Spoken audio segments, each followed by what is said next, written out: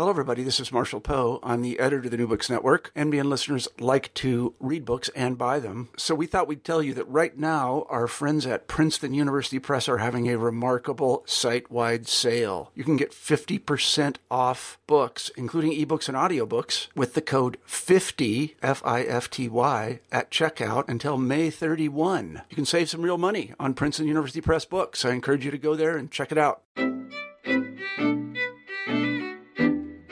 Welcome to New Books in Intellectual History. I'm your host today, Carl Nellis, and we are talking with John Reeder, professor of English at the University of Hawaii at Manoa, about his new book, Science Fiction and the Mass Cultural Genre System. John, welcome to the show. Thank you, Carl. I'm so delighted to have you on. I love your work, and I followed it for a while, and I'm particularly...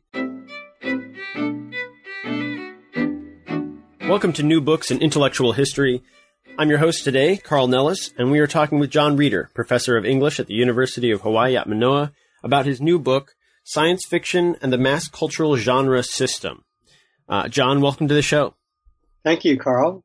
I'm so delighted to have you on. I love your work, and I followed it for a while, and I particularly am delighted to have this book in hand. I love your approach to science fiction in particular, because I'm a fan and I also study science fiction, but also to the way that you look at how genre works, what it is, and particularly its social and historical makeup. I'm really excited to share your work with listeners. Let's get started by talking a little bit about what brought you to the perspective that you have. What's your background? How did you come to study genre in this way and to study science fiction the way that you do? Well, thanks. This project really came directly out of the previous book I wrote. That book was titled Colonialism and the Emergence of Science Fiction. And in the first chapter of that book, I found myself having to address the question, what is science fiction? What do I mean by that term? Right. And, I realized that people are constantly addressing that question. What is, science fiction? There's a lot of disagreement about it. There's, a myriad definitions which are very, very different from one another. And I started thinking about the problem seriously. And what I noticed about the argument and about similar arguments about other genres was that it seemed like there was a missing question. People would say, what is science fiction, or what is a tragedy, what is a novel? But I felt like the question that needed to be asked was, what is a genre? Mm-hmm. So I started thinking from that question, what is a genre? What do I mean by a genre? What does a genre do? And I started finding that, I was not the first person to think this or to ask these questions. And started finding some very good work that had been done on it. But that really launched me into directing the question at science fiction, which I don't think anyone really had done. A lot of people had, entered into this argument, what is science fiction? But there hadn't been much discussion about what is a genre and how is science fiction a genre? How does it fit into our entire sense of genre? So this question of genre had been addressed in film theory, in television studies, primarily in really interesting ways. And I basically took that work and moved it over into thinking about the history of science fiction and how it came to be considered a kind of autonomous, separate kind of narrative. Can you talk a little bit about what brought you to the study of literature in the first place? You started with English Romanticism, didn't you? Yes, right. Well, I got my PhD in 1980, quite a while ago. And back then, as a graduate student at Yale University, one could not write about authors who were alive. They had to be dead. So I wrote my dissertation on the poetry of Percy Bysshe Shelley, who's the husband of Mary Shelley, who wrote Frankenstein, which was kind of important to me because it was kind of through Mary Shelley's Frankenstein that I got to Percy Bysshe Shelley's poetic works. But I've been interested in literature pretty much my whole life. I don't know how I got to it, but I mean, I've always been someone who reads a lot for pleasure. As a kid, as a teenager, I was an English major as an undergraduate. So going into graduate school, studying, getting a PhD in English was kind of a natural progression for me from my, I guess you could say, my passions as a kid. And I stuck with English Romanticism for quite a while, for about 20 years after I got my PhD. My first 20 years as a professor at UH Manoa, that was where I was publishing. But all along the way, I was also doing other work. I think the second essay I ever published, the first one was on Shelley's poetry, but the second one, which was published like within months after the first one, was on science fiction and was published in Science Fiction Studies. Yeah.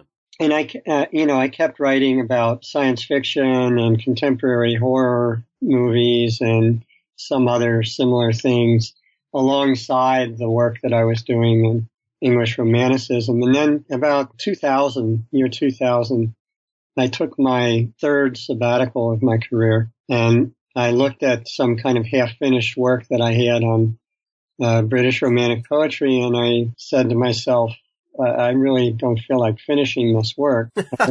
I would rather devote my time to writing about science fiction. It's really what I've really always liked best and wanted to read for pleasure. And the faculty at Yale is not telling me what to do anymore. So I made that change, and it was actually the best career decision I ever made, I think, to start working on science fiction. I found that there was a lot of interesting work that had been done, but a lot of interesting work that needed to be done. I found it a much more open field. It was more rewarding work. When you're writing about William Wordsworth or Percy Shelley, you're like the 50th or the 500th person, to try to say something about this poem. Right. And there was really work that needed to be done, I thought, in science fiction. There was some really important early work that had kind of laid the foundations for the kind of work that I was able to do. There was these tremendous bibliographers that had worked in the later 20th century, going back and compiling these very, very important usable bibliographies of science fiction back into the mid-19th century. And of course, there was some really important and influential figures in critical work like Frederick Jameson and Darko Suvin and others who had really opened up the field and kind of made it a legitimate academic pursuit. So I felt like I had something to contribute, largely because of my living in Hawaii and because of my interaction with my students over the course of my career in teaching. I felt like there was a big kind of blind spot in a lot of science fiction criticism or history. Really, I consider myself basically a literary historian. Right. There was kind of a blind spot about colonialism. It seemed to me that it was all over the genre. It was just dripping with it. But and people would acknowledge it and then just kind of pass on as if it was not important or didn't need any comment. So that really motivated my first book.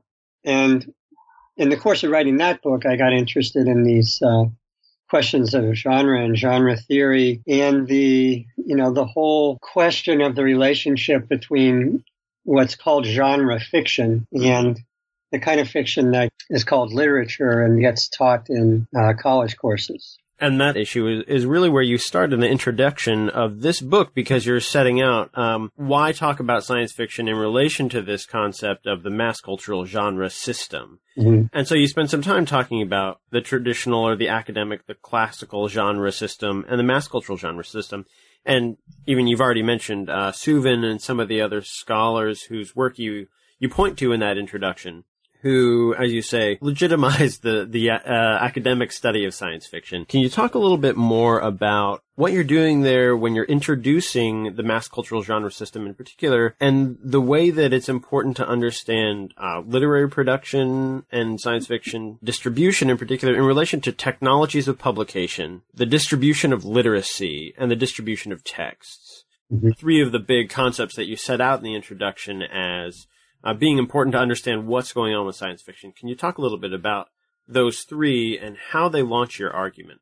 Okay. Actually, your question already explains a lot. got a lot in there. The idea of the mass cultural genre system comes, first of all, just from the fairly simple notion, I think, that any generic designation is part of a system of designations. It doesn't stand by itself.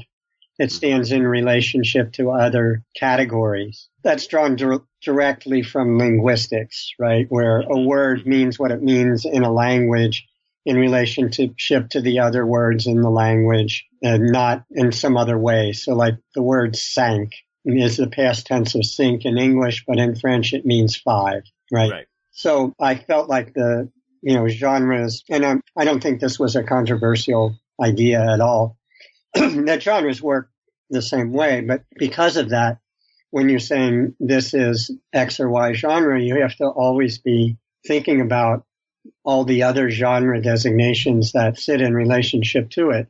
And what I noticed very much in the science fiction literary history and criticism that was around, say, at the beginning of the century in 2000, was that there was a kind of a loose jockeying back and forth between using terms like satire and, tragedy and comedy, and using terms like science fiction and detective fiction as if they were part of the same language. But I think generically, when you look at it closely, they're part of two different languages that can talk about the same material. The example I give in the book is Sophocles' Oedipus the King, which, of course, is the great tragedy, according to Aristotle and Aristotle's Poetics, but has also been written about as a piece of detective fiction by some very prominent critics like Ernst Bloch and Peter Brooks. And what I point out in the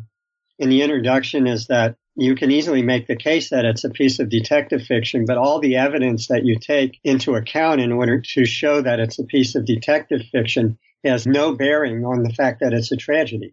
And what makes it a tragedy and what makes it a piece of detective fiction are two completely different sets of characteristics in the play. Whether you call it a tragedy or whether you call it a piece of detective fiction depends on whether you're differentiating it from comedy and epic on the one hand, or differentiating it from comedy and science fiction or horror on the other hand, right? Mm-hmm. So I wanted to elaborate those two systems, first of all, just in this kind of theoretical perspective of, paying attention to the relationship of the individual designation to the systematic context. Now, mass culture comes into it because, this term science fiction is not very old. It only came into popular use around 1930, around the same time as a whole cluster of other terms, detective fiction, the Western, spy fiction, the modern sense of romance as a love story,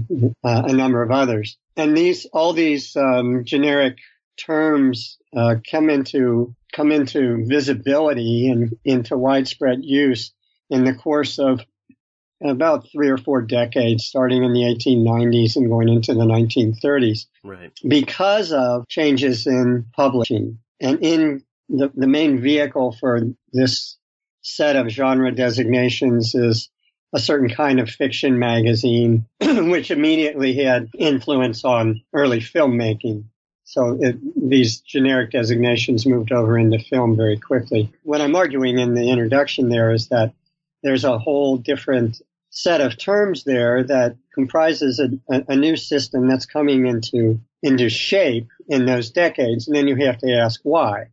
Why is it coming into shape in those decades? Why wasn't it around before? I mean, there's always an impulse in some historians to say, well, science fiction has been around since, the Bible, or since Gilgamesh, or, since Sir Thomas More's Utopia, or some, these very old texts that clearly have characteristics that you could align with modern science fiction. But my question was not, why did a certain set of ideas about like traveling outside the world start to have stories told about them or start to be the core of stories, which was not the case, but rather why this whole cluster of the generic designations came into use at around the same time. I think the answer, of course, is that it has to do with mass cultural distribution of print. It has to do with a certain kind of magazine and a certain kind of business model for the magazine. That business model is based on, there were earlier magazines, they go back a couple centuries before the 1890s, periodical magazines, that there were earlier magazines that published a lot of fiction, for instance. But they didn't generate this set of terms until the 1890s. Why did that happen then? Right. What happened at that point was that a certain business model came into widespread use in publishing, where instead of depending on selling the magazine, making your money by selling the magazine, the publishers started selling the magazine at much less than what it cost to produce the magazine physically, and they made their money by selling advertisements. The prominence of the ads, I argue, is what changed everything about these the way these magazines worked. Because they were dependent on advertising, their primary goal became to the primary goal of the rest of the material in the magazine became, first of all, to attract readers who would habitually buy the magazine over and over in order to read of course of doing so, read the ads. But it was this matter of forming habitual consumption that was at the core of it. And this notion of, or this goal of habitual consumption then very quickly kind of transposed itself into a kind of magazine that didn't necessarily depend on advertising, like the early science fiction or the early detective fiction magazines. They had a little bit of advertising, but it was very low finance stuff. And they didn't get much money out of their ads. They made their money by selling the fiction, but the fiction itself was of a sort that promoted habitual consumption. The idea was you're going to get a certain kind of story here, a certain kind of story that you can rely on getting, a certain kind of story that, will fulfill your expectations. And that, first of all, the first kind of magazines that sold that were all fiction magazines that mixed together a whole bunch of different genres. But in the course of things, it wasn't very long before the magazines started becoming very specialized. They sold all one kind of genre and all another kind of genre. And as these magazines proliferated, then it became useful and necessary for the publishers in particular to be able to identify, brand their fiction. So there's a kind of a slow process of separation between generic terms and brand terms and author designations. One of the first things that gets identified with reliable consumption is author names like Edgar Rice Burroughs or Arthur Conan Doyle or Zane Grey. But how do you sell a Zane Grey-like story? How do you sell a Edgar Burroughs-like story? You can't put that on the cover. So these terms, Western, detective fiction, science fiction, there's a very good reason in the finances of the publishing industry or in the commercial interests of the publishing industry for making them. At the same time, you had some magazines like Weird Tales, which basically published this close to the same kind of fiction as Amazing Stories, which is usually identified as the first science fiction magazine. But they never identified it as science fiction. They identified it as weird, which was the brand name, right? And everything in it was weird. It was a weird detective story, a weird surgery story, or, a weird science story. But again, that wouldn't be very useful for other publishers.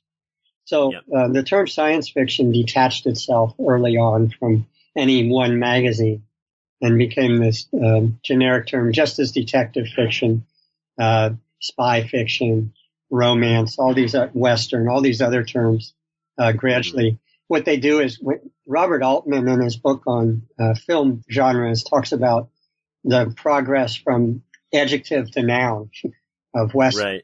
Right. First there were Western films, Western plots, Western heroes, and then it became the Western, right? And I think that's that same kind of process happened repeatedly in the mass cultural publishing industry, and for the same reasons.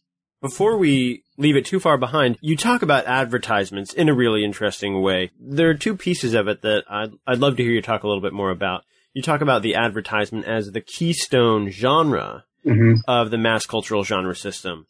And you go into what you call the utopianism of the advertisement. Right.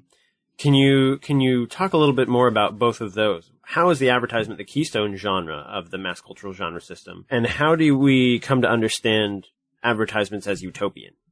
Okay, great questions. Advertising is the keystone of the genre system. It has to do with that business model that I was just talking about. That I think it is the ad that is the constant presence in mass cultural media, and all of the other genres shift around it. We have become so used to this that we don't notice it maybe, but whether you're watching a news broadcast or a game show or a talk show or a cop show, it's interspersed with ads, right? Every 10, 15, 5 minutes, there's this set of ads. And the ads are the constant presence. They are the kind of the glue of the whole thing, because the financial structure of the entire broadcast or publication, whatever it may be, depends on the ads, right? It's first of all the ads. And I argue that even when the ads are not present, as in, say, modern cable television or cinema, there's still a shaping presence, precisely in this case by their absence, because the attraction of going to see something without commercial interruptions has to be taken into account. That one has to navigate around ads. I've noticed on Facebook in recent years there are more and more ads, right? Facebook started out without any ads, but it's a mass cultural publishing medium, publishing a different kind of genre than television or print had before. Right. But nonetheless, the revenues are generated by ads, and more you see that at the bottom of it, it's about connecting consumers with sellers, right? Via the ads. So the advertisement is like the keystone genre. I call it the keystone genre because it's the one that keeps everything else in place. If you pull the ads out, I think everything else falls apart and you no longer have a coherent system. That said, it doesn't mean that all the other bricks look like that brick. Right. Right. So the ads are really have a very different quality often than the others. And there's no formal reason why stories have to look like ads, but they do perform this essential function. Now, about the utopianism of the ads, when I say utopianism in relationship to the ads, I mean that advertisement very often depends on promoting a certain kind of wish fulfillment fantasy to the viewer, the consumer, that associates fulfillment of some kind of a fantasy with consumption of the product. I think that's a fairly obvious thing about ads, right? That the ad will picture a guy driving this car with a beautiful woman beside him, and the beautiful woman doesn't really have anything to do with the car, but obviously the association that's being made is if you have the car, you will have some kind of sexual fulfillment. And so that's the a prevalent, widely prevalent strategy in ads, and what it results in is the kind of a wish fulfillment world depicted in advertising, where everything is nice and right and good and wholesome, and everybody's happy and healthy and looks good, and their hair is incredibly luxuriant, and so on and so forth. It's been analyzed as glamour, and I work from that category of glamour. When you look at an ad that promotes a certain kind of envy, that you want to look like that, you want to have that. I work from that into the notion that there's a kind of a utopian world of perfected consumerism, right? That's implicit in the ads. And what I associate it with in mass culture more generally is a certain kind of endemic escapism, otherworldliness. In the entertainment industry, the notion that entertainment seeps into everything, even the news, right? So your news broadcasters have to chat and tell jokes with each other and have, models, builds, and faces, rather than the news simply presented on its own merits. And that entertainment category kind of promotes a widespread endemic otherworldliness that can have a utopian quality, and it can also have, obviously, a kind of an apologetic quality. Right. Yeah. So you really deal with that a lot in Chapter 2. Mm-hmm. The other piece of Chapter 1 that I think is worth dealing with more when you're talking about what is a genre, before we kind of move into really the examples and the case studies and some of the histories that you include kind of in the second half of the book, is the way that you respond to those attempts to define genre with formal concerns. What do you say to someone that really builds their understanding of genre, the way that they look at a text and they say, I can determine whether this is in a particular genre based on its formal characteristics? The term that you use that really helps to reframe the discussion of what a genre is community of practice or a community of interpretation. Can you talk a little bit more about the way in which you approach genre, saying what's really more helpful than trying to determine whether a text is the precursor text or, based on its formal characteristics? What's more helpful is to understand the ways in which genres are extrinsic to texts and exist in communities of practice. Yeah. So to start at the beginning of the question, I think that you can take a formal approach to genre. There's nothing logically incoherent about doing so. Right. Mm-hmm. And it has been done, obviously, with a lot of success by somebody like Northrop Frye in the 20th century. What I argue is that it's more interesting to ask questions about the historical use of genres than it is to try to prepackage them or to push these questions of definition, in a formal sense. And I think once you start approaching genre as a historical category, that is a category of use rather than a category of form, a category of common use rather than a category of experts. Then it leads you to this insight that genres are established by communities of practice, by sets of people agreeing on what a thing is, on constructing these categories and using them. That's the way language works. That's the way everyday speech works, right? People understand within a given community what's praise, what's sarcasm, what's a joke, what's not, right? And entering into a community and being a competent member depends on understanding how to use those categories, when to address a person as sir and when to use their first name and things like that. Okay. Right. So, genres are constituted by common usage that takes place within communities of practice. And these communities then can be, talked about as, really specific historical realities. The notion of, if you're going to talk about genre as a form, it's quite detachable from history. And it makes perfect sense to say Lucian of Samosata was writing science fiction, even though neither he nor anyone else alive at the time would have thought so, or right? Because, it's up to the expert. It's not up to them. But what I find a much more interesting and useful way of approaching genre is to say, well, genres are active categories, right? It makes a difference what you call a genre to the people who use the category.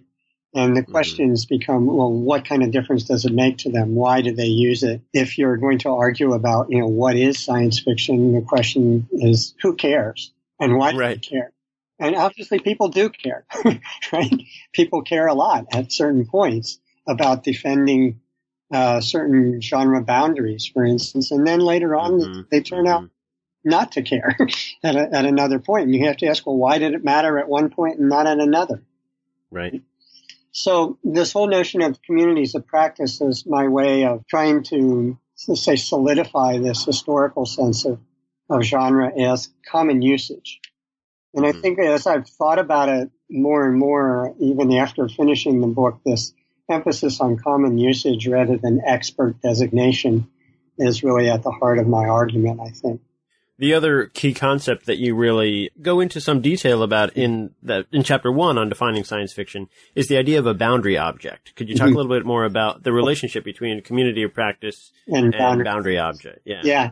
That's a term that I borrow from this really excellent book called Sorting Things Out by Booker and Starr. A really very good book, and it was very helpful for me. And it's the book where I borrowed the term community of practice from, although as I went on working, I found that it had been used prior to them and more widely. But their notion of a boundary object, they were actually mostly working on medical practitioners, nurses and doctors and so forth, and how they define things and got to use them in relationship to one another, and the way in which the actual categories that they used were often different from the categories that were like formally defined in books or in manuals or spelled out in contracts or anything like that.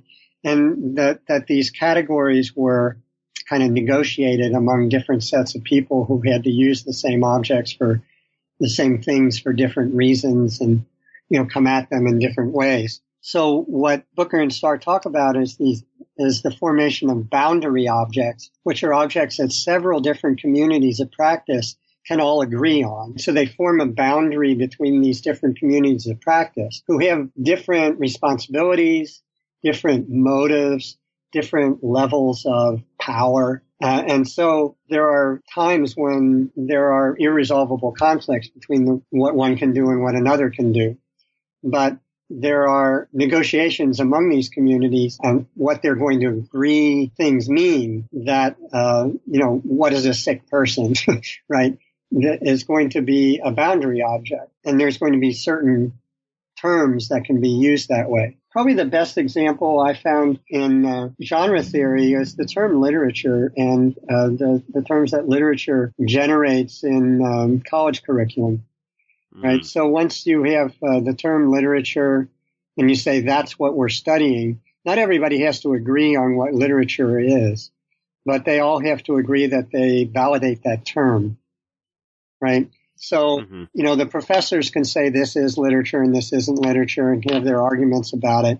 But the people in the registrar's office who are looking at transcripts can say, here's a course in literature. And they don't have to worry about the arguments the professors are having. They just need that term. It's in literature. Right. It's not in sociology. It's not in political science. It's not in history. It's in literature. So it fulfills these requirements.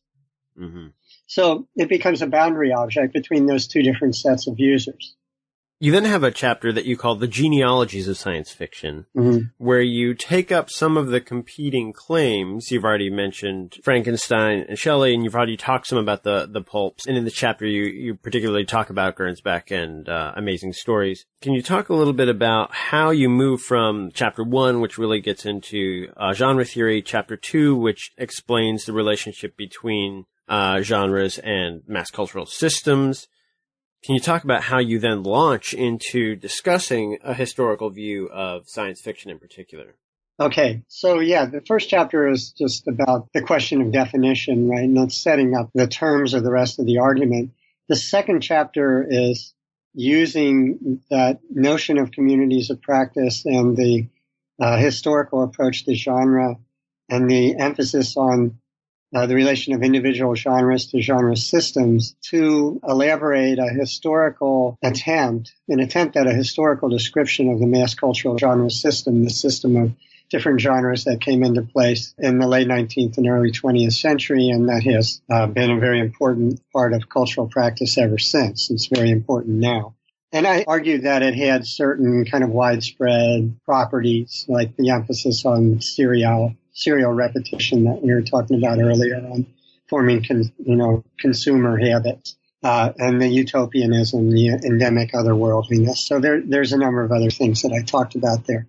The rest of the chapters are actually attempts to go at certain aspects of science fiction using the analysis in the first two chapters as a theoretical basis for kind of reframing the question and rethinking the answer. Mm-hmm. So the third one, I asked this question of the genealogy of science fiction, which is one that comes up inevitably, of course, in any history, and one that has generated quite a bit of argument around the question of definition as well. Because people say, oh, what's the first science fiction story? Where did it start? Some people say Mary Shelley's Frankenstein. Some people say H.G. Wells' The Time Machine. Some people say it has to be Hugo Gernsback's magazine because that's where the term started to get used. So there's these various, and other people say Lucian of Samosata or Gilgamesh. In the third chapter, what I wanted to do was to go into a very detailed, particularistic argument about how science fiction took shape in the mass cultural genre system and how it didn't. Okay. Mm-hmm. And the argument centers around two.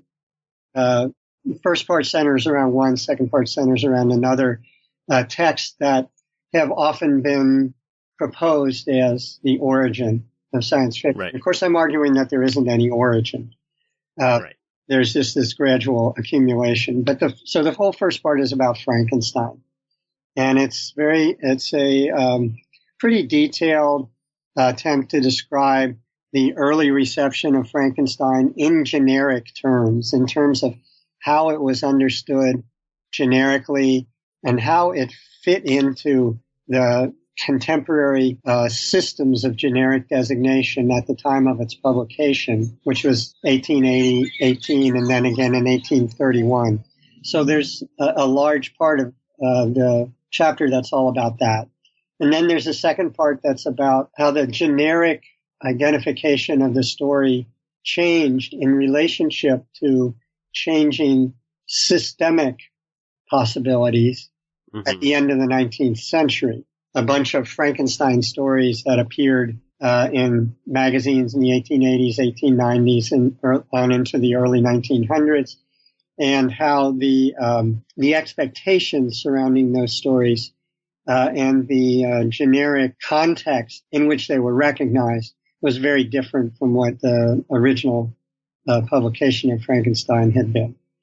And then I do a third, very much briefer bit on how Frankenstein's status changed again in the late 20th century when the novel became a canonical text in higher education, and which it had not been up until then. Right. So, I mean, the argument throughout that whole chapter is that at every point, the story was understood in terms of contemporary systemic possibilities. It innovated in relationship to them, but its innovation was understood very differently at different points. And that, to say, the status of Frankenstein as a kind of an text, a kind of founding text of science fiction, is not established by Mary Shelley when she wrote it. It was established by the many, many, many people who adapted it, republished it, relabeled it, thought about it, and wrote about it. So it's that whole history of reception that followed that establishes it as this authoritative text.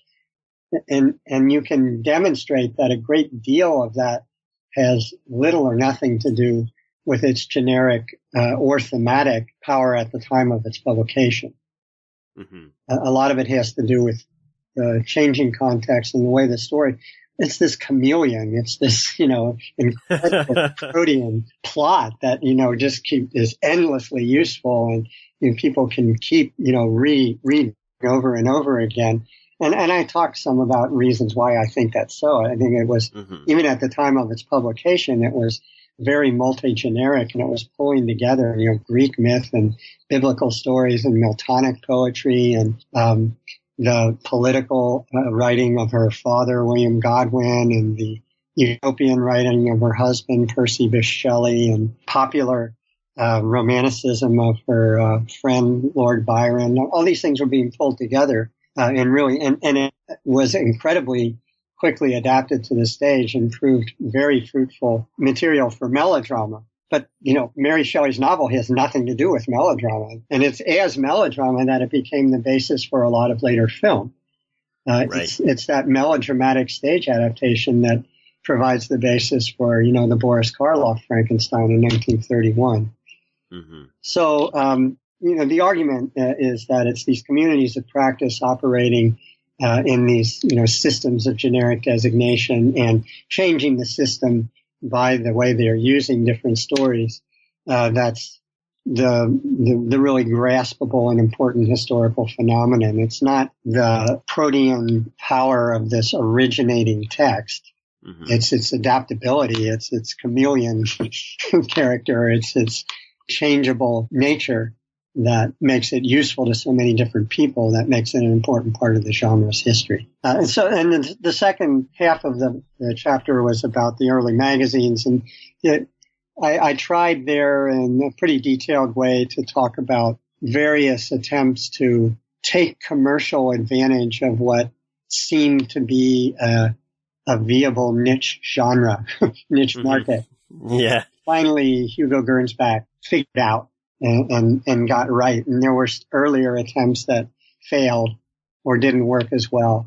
And so I marched through that history it goes from about 1910 to about 1930, looking at how the kind of story that Gernsback successfully marketed as science fiction, identifiably there and being identified in many different ways, but not consistently or coherently enough to form a usable category until Gernsback succeeded with this magazine. There's so much more interesting history that goes on here at the end of the book. You have a chapter on Philip K. Dick and his career and his position between different communities of interpretation, particularly genre categories and literary canons, and so how he moves and kind of becomes and creates boundary objects for different communities. There you have a chapter on Hollywood films and awards, and particularly the work and the presence of women in science fiction, and the influence of feminist thought. That's really, I think, a powerful chapter. I would love to hear you talk about the last chapter in the book, where you discuss Afrofuturism and indigenous futurism when you're talking about communities of interpretation and practice engaging with and creating science fiction. And you do a really interesting thing in that chapter with 3 films. Maybe just in wrapping up, could you talk a little bit about, once you get to that point in the book, how those 3 films function and how you're able to use them in your argument? In the last chapter of the book, kind of the big picture that I'm trying to get at is ways that minority communities tap into the resources of the genre of science fiction and have been able to, in interesting ways, first with Afrofuturism from the 1960s on, and more recently with indigenous futurism from the 1990s on. So the 3 films, Invasion of the Body Snatchers, I write about the 1956 film, the first one, which is a typical version of 50s Hollywood science fiction, I think. Although I think it's one of the best. It's actually my favorite of the 1950s science fiction films, but it's typical in a lot of ways. It's often read as an allegory of communism, communist invasion. That was, it's a Cold War film, and it was natural that people would see it that way. I read it more as being about corporate invasion of small-town America. But the most important point is that there's an assumption of kind of universality that's attributed to the white middle-class small-town community that frames everything else. The threat of invasion is framed by that assumption that, if people are left alone, they can all be like Miles and Becky, the heterosexual, normal, white people at the center of the film. And, the science fictional quality of the film, both underwritten and undermined by that assumption of universality. In other words, it enables it and it limits it at the same time. It presumes a public that identifies themselves with the central characters in the film, right? And those characters are 2 white professionals, heterosexual couple. So the other 2 films both very pointedly use the plot of invasion in ways that do not allow that kind of identification, right? That identify what are explicitly minority communities. There's not an assumption of universality. There's not an assumption that everybody can watch this and make sense of it and put themselves in the place of the central characters. Okay. Right. So the first film is Space is the Place, which is a film starring Sun Ra, the jazz musician. It's a very uneven film. It's really rotten in certain parts, and it's really great in others. The great parts all have to do with Sun Ra and Sun Ra's presence, and the bad parts take place in his absence. But what's holding the film together is a set of questions about blackness and what it means to be black. And there's no real invitation for white people into the film. It's a film about black people that's made for black people. And Sun Ra's not really trying to be universal. There are white people in the film, and some of them are villains and some of them are not, but they're not very important. You know, the main characters are all black. The central conflict is between Sun Ra and this pimp-like guy. He drives a Cadillac and, you know, has the fancy clothes, and he's the success that is, you know, one of the things that you could aspire to, I guess, in Oakland, where the story is set. So it's really kind of a battle for the soul of black people between Sun Ra with his ideas about music and harmony and rejection of America and of the place that America gives to white people versus the opportunistic attempt to game the system and make the most of it as you can. And if you're good, fine. If you screw over other people, well, that's just the way it is. That's kind of the argument, but it's an argument that's very much black people trying to figure out what's good for black people and acting for or against other black people. So it doesn't invite white people into the film. And its use of the science fiction plot of invasion then becomes a kind of parody, right? A kind of self-parody, but also a kind of, let's say, appropriation of this otherworldliness of the genre to say, well, who are the real aliens? Right. You know, who are the people who really came here on ships? Who are the people who were brought here? Who are the people who were really invaded? Who are the real victims of invasion? Right. So, you know, what is this whole plot really all about? Well, historically, of course, it's about slavery. It's about white, you know, appropriation of land and slaughtering of indigenous peoples. And that's assumed in Space is the Place. Now, in the third film, The Cave, really, really interesting short film, not widely distributed. And I don't think Space is the Place received much commercial distribution at all at the time it was written, but it has become much more widely available and kind of canonized over the decades since it was made. Now, The Cave is this short film. It won a significant prize in the Toronto Film Festival in, I forget what year, 2010 or so.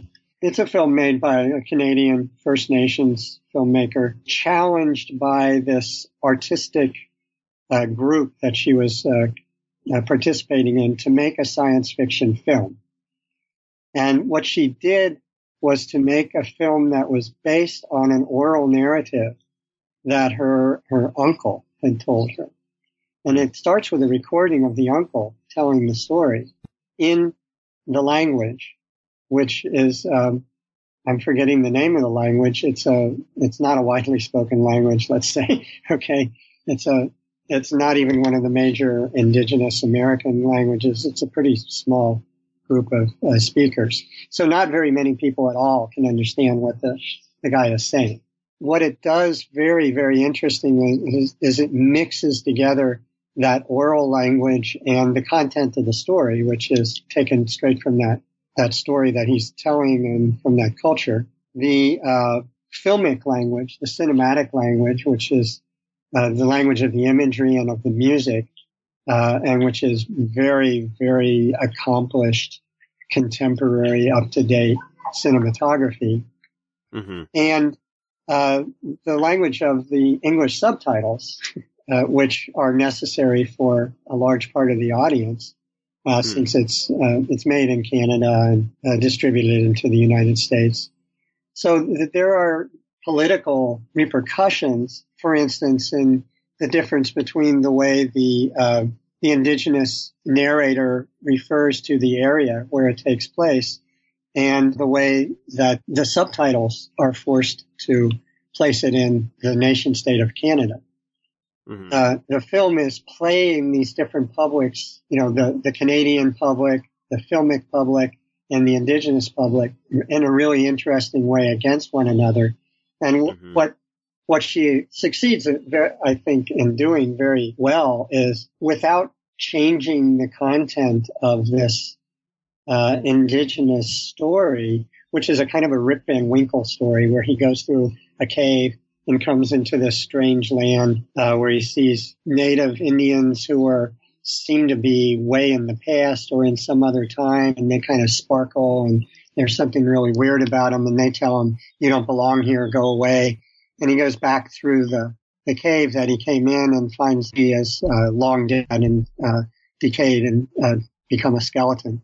So it's kind of a Rip Van Winkle plot. I think the mixing together of the three publics and the three narrative languages succeeds in doing is in bringing the question of, what's an invasion again, what's an alien, that comes from the science fiction, which she designates it as science fiction. This is a piece of indigenous science fiction. This is the first film of indigenous science fiction entirely in my language. She says it's what it succeeds in doing is effectively redefining science fiction in the terms of this different community of practice, stretching the boundary, using the resources of science fiction to then reflectively, of course, speak to these other communities that are looking at this and saying, oh, well, from your point of view, kind of, we're science fiction and you're reality. Right. Okay, your version of realism and my version of realism are obviously very much at odds with one another, but those different conflicting realities are gotten at here by way of using the resources of science fiction and its particular, twisted relationship with reality, skewed relationship with reality. Mm-hmm. And then you finish the book with a really potent conclusion that offers the reader who has traveled with you through your theoretical arguments and your historical arguments a periodization of science fiction that I think is a really strong way of pulling together the pieces of your argument. I hope that the listeners will go out and pick up the book and look at the way that you periodize science fiction using the tools that you've presented over the course of your argument. Really beautifully done. I'm looking forward to hearing other readers' responses to this book. John, thanks again so much for your time. Thank you for having me, Carl. Before you go, can you tell us what you're working on now or what we might be able to expect from you next? I don't know what to say to expect from me next. Right now, actually, I've gotten interested in a couple things, utopia and posthumanism. I taught a course on posthumanism this semester, and I'm very interested in Donna Haraway's work and her recent work. So environmentalism, posthumanism, utopianism, kind of some kind of bundle of those interests, but still in relationship to genre and genre theory. I'm still very much interested in, when I say I'm interested in utopia, I'm very much interested in it, the kind of work it does as a generic category. So that seems to be the direction I'm working in right now. We'll keep our eyes out for that. In the meantime, I hope folks will go out and pick up Science Fiction and the Mass Culture Genre System, just out from Wesleyan University Press. Yeah, one last time, John, thanks for coming and talking about your book and your work. We so appreciate it. Thank you. It was a real pleasure.